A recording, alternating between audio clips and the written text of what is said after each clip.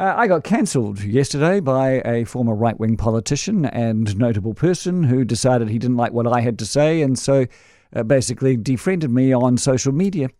Cancel culture.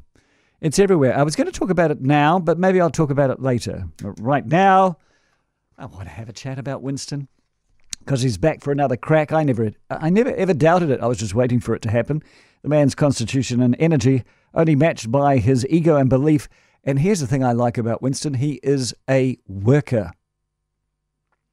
I have always liked him. And I have always liked New Zealand First. And I have always been surprised at just how misunderstood his party has been by so many New Zealanders. Winston, to me, is a conservative with a small c. From an earlier age in New Zealand where egalitarianism was strong. It's one for all and all for one, and no one is your master, and you're not inferior to anyone. He may have been a lawyer, but he's really just a working class man.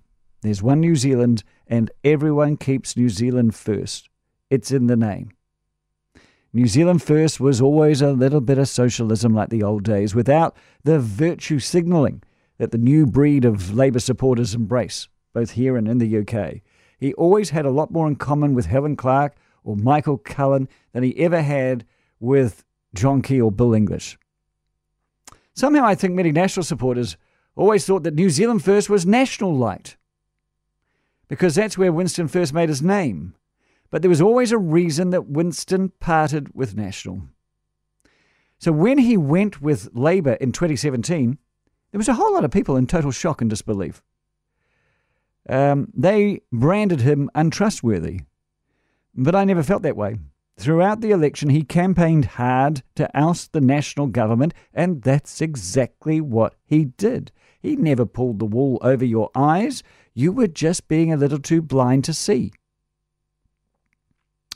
When he came in, I think he brought with him some solid, hard-working MPs. I've never had a problem with Ron Mark, or Tracy Martin, or Jenny Marcroft. Shane Jones, well, he's not working class at all. Maybe Shane Jones should be with the virtue signallers and Labour. Anyway, Winston is back.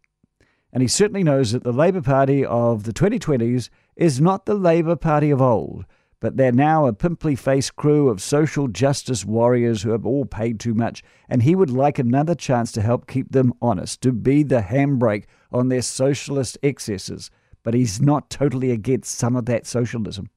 I mean, he is the guy who brought in the gold card, for goodness sake. Anyway, so he had a chat about it over the weekend, and to get the cut through, he's returned to what I call the Winston whistles. Winnie whistles are knee-jerk hot takes and reckons that resonate with the grumpy. People call it dog whistle politics. Winnie whistles are unique. And anyway, yesterday he went at it like a war horse of old. First he thrashed Labour, then he thrashed National, then he thrashed the media, then he got stuck into the crazy old Greens, then the Maori Party, and then the cyclists. Then he got stuck into te reo in public life, particularly the phrase Aotearoa, and then he got stuck into cancel culture. It was like he spent the last 18 months in limbo listening to talkback radio and taking notes and then regurgitating it back. If he had also got stuck into gender politics, he would have completely sounded like your Uncle Colin on Christmas Day after 5 whiskies.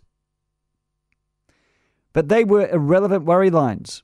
There was nothing on housing or post-COVID recoveries or mental health or income inequalities that are the real worry for real New Zealanders.